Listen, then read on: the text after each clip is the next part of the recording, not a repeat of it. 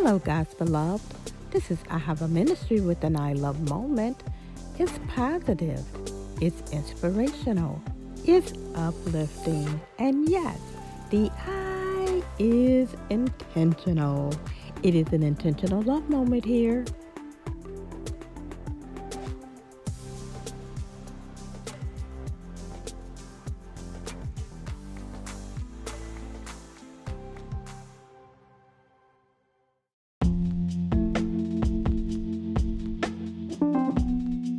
Hello, God's beloved. Welcome to I Have a Ministries I Love Moment. So glad that you joined us on today. I really appreciate you listening in. I really appreciate my listening audience. You all are so supportive and you are so faithful, and it doesn't go unnoticed. And let me tell you, I'm praying for you. And whatever life situations that you're going through, I might not know everything, but God does. And whatever Holy Spirit leads me to pray, I do pray for you. Well, last broadcast, I talked about the satisfier of the human spirit and what am I truly hungry for? And there is nothing that will fulfill the deep craving and hunger of our spirit, our soul, and nothing is going to meet that spiritual nourishment that we need but Jesus Christ living in our spirits. And, some of you perhaps said after listening to the broadcast that, well, I do have Jesus Christ living in my spirit. I have accepted Jesus into my life, and I'm still longing, and I'm still I'm not satisfied, and nothing has quenched my thirst. And so I thought about that and wanted to speak with you today on that subject. I want to start out by talking to you about Louise on this morning. Louise seems to be a person who has it all together. On the surface, it just would seem like she has it all together. Louise has 5 children, and she has 2 grandchildren who she loves dearly. And she's been married for many years, and she is an entrepreneur, and Louise has her own business and loves people. She has been a faithful Christian for over 20 years and is very active in her local church. However, Louise, she's lonely, and she's disappointed and feels unloved and detached and unable to connect. And the mask that she wears for protection, you will never know that Louise is screaming for help on the inside because she is extremely unfulfilled. Does this sound anything like you? Did you find yourself anywhere in Louise's story? Well, today I want to talk to you about 8 reasons why Christians are not fulfilled. We're going to do this over a span of a few broadcasts. And let me just cover the reasons, just give you the titles of the ones that I will be going over.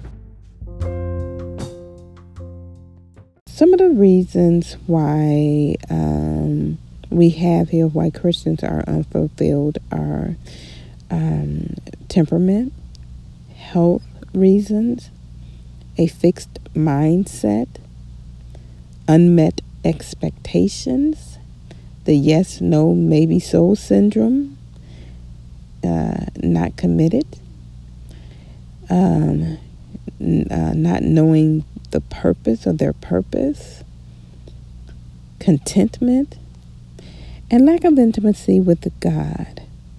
Now we know that, there are a myriad of reasons that someone could not be happy, or them being unfulfilled. But, we just want to cover those 8 reasons during the next couple or few broadcasts. And so we're going to start out with temperament. And what is temperament? Temperament is basically your makeup or your predisposition, how you show up in the world, basically how you were born. And we find that sometimes the reasons for certain Christians to be unhappy, or for them to be reasons they're not fulfilled, is because of their temperament. And, some of them, these type people have a melancholy temperament. And that is not to say that melancholy personalities are all people who are unhappy. But this is what we find normally in the melancholy trait of a personality, is that people tend to be unfulfilled. And this can not only apply to Christians, but non-Christians alike. But we're just talking about Christians on today. And now let me just say on the onset that these reasons are not the be-all, end-all to this particular topic. I just want to shed a little light and give a few reasons and possible takeaways so that we can live happy, healthy, and successful Christian lives. So let's get into this. So some people by nature tend to be sad and lack joy. And it is an ongoing challenge for people who have this temperament to really be joyful. They can have this good time, just enjoying, have this joyous moment, and maybe something went wrong, just a little bit of something happened, and they would tend to dwell on these type things, the things that went wrong, just a small thing, that little thing that went wrong, rather than looking at the big picture of how much they enjoyed themselves. So, but this is their temperament. They tend to dwell on the negative, and this can cause them not to be happy in life, because every time they experience some kind of joy or some kind of happiness or some type of fulfillment in life, they tend to dwell on that negative thing. They are the glass half empty type people, and they tend to be more have a sad disposition,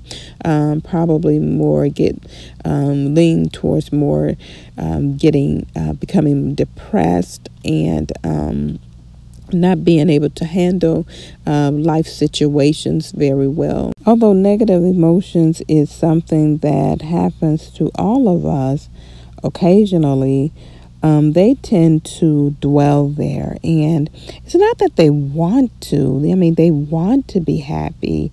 They want to be fulfilled. They want to enjoy life. But it's almost like they can't help it. It's the harder they try, the more this stuff is the negative, or the things that go wrong inundate their mind and their life. And it's just a situation that they tend to dwell on. That is basically their tendency towards they have this tendency towards a certain emotion and behaviors, more excuse me, or of being sad, and this disposition of not just wanting to even just be around people. So in a lot of cases like this, it can have something to do with the mental health, and I advise to seek counseling. It may even be that a person will have to go on medication until they are emotionally stable. But I also, first and foremost, would recommend that they read scripture. Begin to read scripture about the joy of the Lord, about being joyous, about being happy, about enjoying life, about the love of God. Look up the scripture about, all scripture that's related to depression. And you would get all these scriptures and read them daily to feed your spirit, to build up your spirit. But even in doing that, some may also have to seek, as I said before, counseling. And the counselor will probably recommend outsource them to wherever they feel that the person need to go to get help. And it's all about, and let's not feel that that there is taboo to go and seek help. We want to be successful, have a successful Christian life, but we also, sometimes we have all of this success, we have all these things, we have the right job, we have the car that we want, the house that we want, and we have all this stuff, but we don't have, which is, in some people's eyes, it's success, but we're not healthy. And we want to become healthy as Christians, so that once we get healthy, we can help someone else.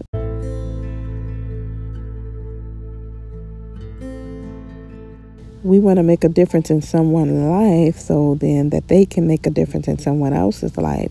We want to be a help to our neighborhoods and to our, even to go as far as to saying our nation. We never know what, a person in life is going to do or what God is going to call us to do. We may be at one point doing one thing, at one season in our lives, and God calls us to do something else. And we want to always be ready for when He whispers in our ear that, He's moving us further out. But we want to get healthy. And, our characteristics, the characteristics of our temperament, the trait that influences how we show up in the world, that's key. It is really key. But I want to say this too, though. Although we may have certain personality traits now, however, temperaments are not fixed. And because of our brain's neuroplasticity, and its ability to mold at any time of our life, and its ability to change because of practice, new experiences, we can rewire our brains over time. We can rewire them. So the change in our frame of mind by rewiring the brain with new behaviors can really change the trajectory of our lives, but this is something that take time doing. And, so all those old tendencies that we have in our temperaments and things like that towards certain emotions and behaviors can be rewired to a new temperament. It can happen, but it's going to happen with much prayer, much scripture reading, and practice of new behavior. I once heard someone say that you can't pray away mental health. And, I truly understand what they're saying, but we never want to stop praying. We always want to continue to pray. And I just want to reiterate that,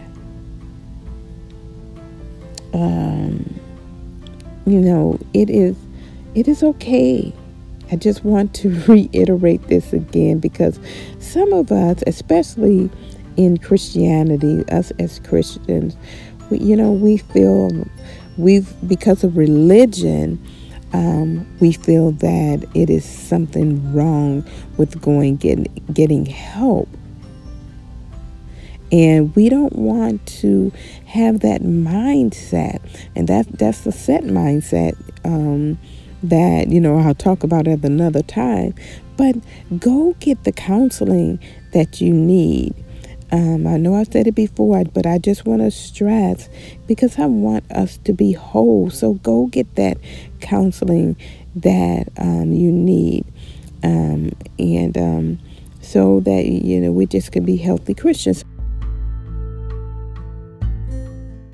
And also, I want to bring in the fact that some people who are unhappy and not fulfilled in life, even though they have that temperament, as we said, that melancholy, the introverted personality, it's not necessarily that they have any mental health illness. They that this is just their disposition in life, and it's just something that they need to work on. And they can use the same scriptures, the same thing that I said before, prayer, and to continue to work hard at wanting to change. And they say that it takes 21 days to pick up or to change a bad habit or to pick up a new habit. So whatever we do in whichever way, it's going to take work. We're going to have to work at it if we want to experience being fulfilled in life. It would be good if it would automatically just come to us, but it doesn't work that way. And there is an ultimate reason that it doesn't work that way. I don't think I had that for any of my, I said there was 8 reasons, and I don't think I put that reason in there. And I may talk about it. I may slip that in as a bonus, but however, we just want to make sure that, we are continuing to work on ourselves according to the scriptures and to change the things, transform our mind with the word and with prayer, and just stand before the Lord. And we'll get into that at another day too. So let me just go into some scriptures, and let's go to Psalms 46, 1 through 3. And if you don't have your Bibles, just write the scriptures down and read over them later. You want to dwell on them. You want to just read them over and over again and let them really get into your spirit, and begin to pray the scriptures as well. So Psalms 46, the first through the third verse, it says, God is my refuge and strength, a very present help in time of trouble. Therefore, we will not fear. And I know sometimes we can have, even in this state of the temperament of, and sometimes with mental health, sometimes we have anxiety, panic attacks, all these different things that can come against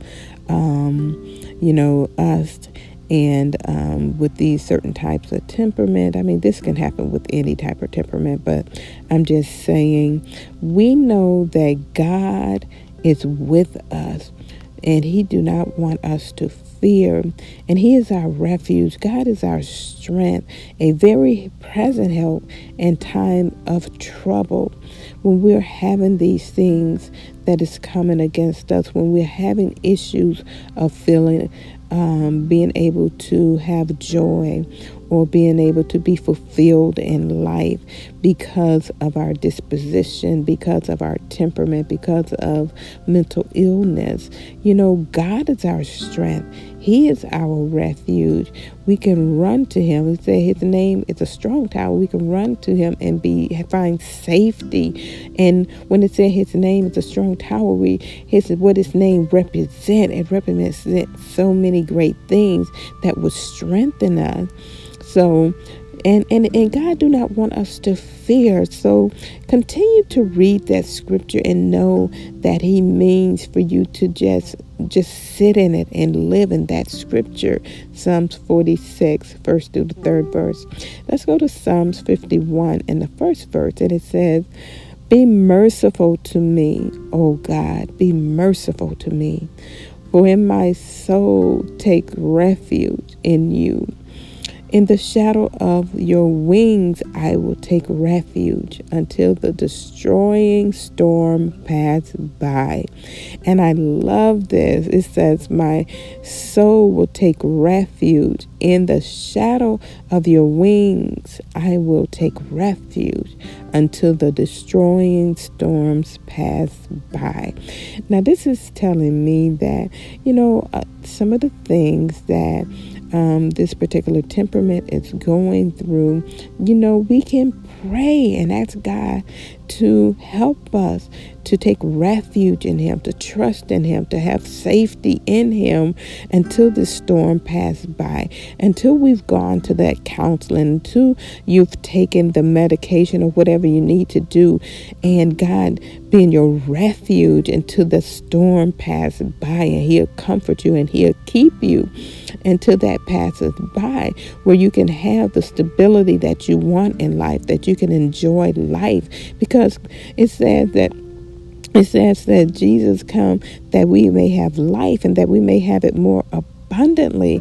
And we're not living that abundant life if we're depressed and sad and we're not happy or we're not fulfilled in life.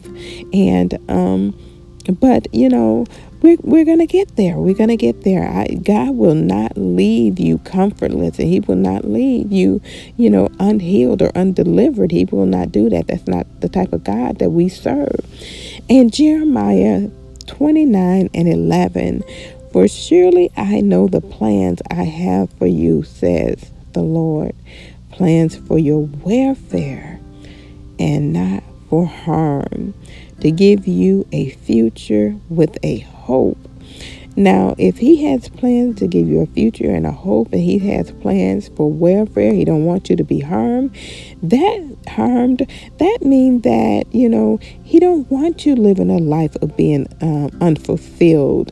And then he has a plan for your life, a future with a hope that, we can come out of that situation where we're feeling these type of emotions, where we feeling these types of going through these types of situations that we're going through. So with God's help and with the help of the people that he sent or that he has here for us to take advantage of, the doctors and those clinics and whatever we need to do in order to get ourselves on track, take advantage of them, take advantage of these scriptures and meditate on them. And I believe that it will work in your favor. Praise God.